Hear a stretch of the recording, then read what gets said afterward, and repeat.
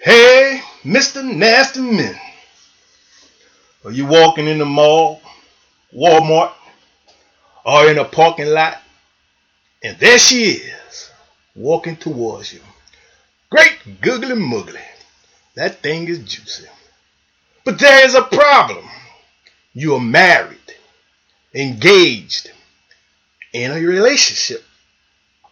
Or you told God you are walking in your calling, you got baptized on Sunday, and there she is, Miss Blue Monday. On Sunday, you was caught up, tied up, tangled up, wrapped up in the Holy Spirit. Now it's Monday. Mr. Nasty Man wants to break loose. This is every man's battle. Sexual temptation. Sexual sin is like a bad toothache that needs to be pulled, but you don't have any money or insurance to visit the dentist. So you just deal with the pain. That's temptation. You don't understand. You say to yourself, as she gets closer, God, why are you doing this to me? But in the book of James, the first chapter, the 13th verse through the 18th verse says, when tempted, no one should say, God is tempting me. But God cannot be tempted by evil, nor does he tempt anyone. But each person is tempted when they are dragged away by their own evil desire and entice. I know what you are thinking. The Bible also says I'm made in God's image. Right at this moment, I don't see that image in the mirror. Mr. Nasty Man is taking form. It's hard. It's hard to do right when you have been wrong for so long.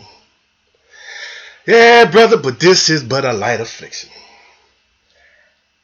How do we win this war against sexual temptation? Well, the victory is yours. Keep your eyes on the Lord, for only he will release my foot and your feet from the snare. Psalms the 25th chapter, scripture 15. The Bible also tells you and me that we have an advocate, one who is on our side. The prophet Isaiah called him the root of Jesse. Some were sheep without a shepherd, but a Nazareth taught them the word of God and fed them. It is known that the great I am, Jehovah, El Shaddai, God Almighty, Elohim Supreme. You say, man of God, I hear what you are saying. I appreciate what you're trying to do to comfort my situation. But you don't know my story. Well, I come today just to talk to the nasty men. Maybe I'm talking to myself. Proverbs, the 3rd chapter, the 5th verse says, trust in the Lord with all your heart, and do not rely on your own understanding. Hebrews, the 13th chapter, the 5th through the 6th verse says, let your conversation be without covetousness, and be content with such things as you have.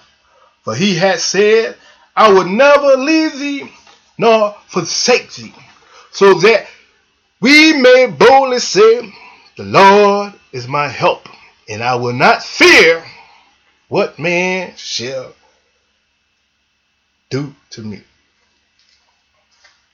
Well, Mr. Nasty Man, this is my story.